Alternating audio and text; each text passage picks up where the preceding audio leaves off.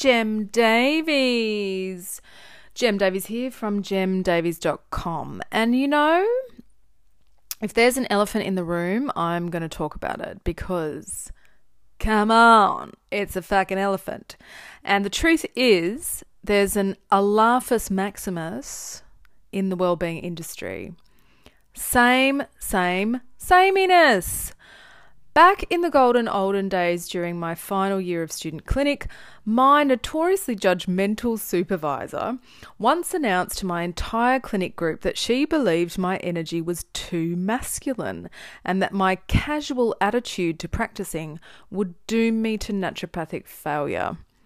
Her proposed solution was that I quite urgently soften my edges and smarten my image to manufacture a feminine professional persona in line with the norm to take the wheel of my career. And you know what? She wasn't the only one. Along the way, the issue I've grappled with the most in private practice has been the obligation I've felt to upkeep the pure, clean image expected of me from clinics and from the wellness space. I've found it exhausting to withhold so much of who I really am in my healing work, especially since building trust is about true connection. I also felt that I owed it to clients to be myself if I expected their full vulnerability and openness in consultation, because they're talking about poo after all. It's now been many years since I flipped the switch on my career and I entered full time into my passion place, writing. I'm now able to be 100% myself while doing my work, and it's now with a bird's eye view that I see so many practitioners, teachers, healers and wellbeing professionals struggling with the same problem that I used to: identity. When we see a particular approach, like a look, a manner, a branding or XYZ that appears to be successful, it's easy to take that on as a kind of directive, especially if we feel creatively challenged or shaky about our own identity. Before we know it, we've lost ourselves. And before we know it, we're an industry of same. And we do need to admit this. There's a lot of sameness in wellbeing. And here's the shtick. When you're a wellbeing professional, you're most likely working within a personal brand, and that means that your face is your fortune. How can you be true and do your work when the field of acceptable expression is so narrow, where we feel we have to conform to a norm? We can find that our creativity and our courage is dampened when we post to socials, when we craft our blogs, make our videos.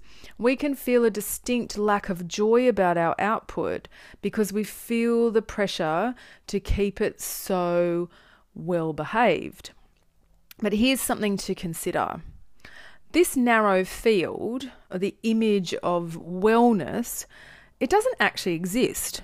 It's an illusion built around our collective hopes, both humanitarian and success-centric, that we can appeal and should appeal to absolutely everyone. But the fact is, when we try to please everyone, we dim our truths. This is nothing short of depleting. And that's ironic because vitality is the name of our game. I want you to know that there are a rainbow of people who need you. Truckers, miners, anarchist punks, nuns, stockbrokers, and you will begin to attract exactly the right clients and customers when you build a voice that is strong and robust, when you build a voice that is unwavering. The great news is that working on your writing is hands down the best way to develop that voice.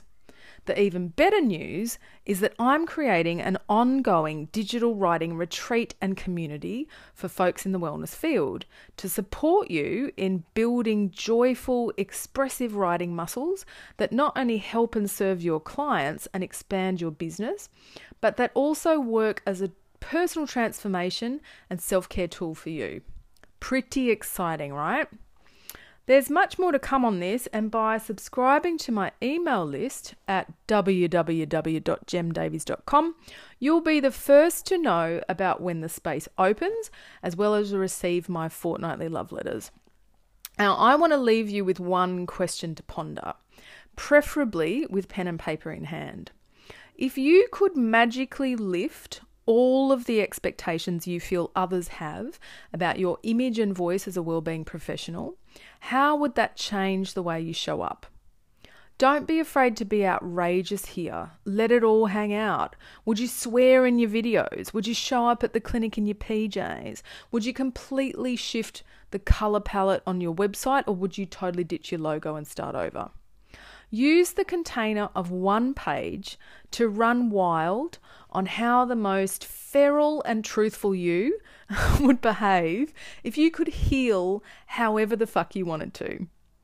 Hopefully, once you're done, you'll have had a few chuckles, lightened the mood and lifted the heaviness, and you can get on with your work.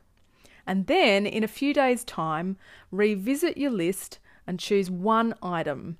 Make sure that it's legal and ethical and professional. One item that you can change in your approach this week, and do it. And with that, I bid you farewell in all my feral glory. And I wish you a magical day or week or month or year, etc. Okay, bye.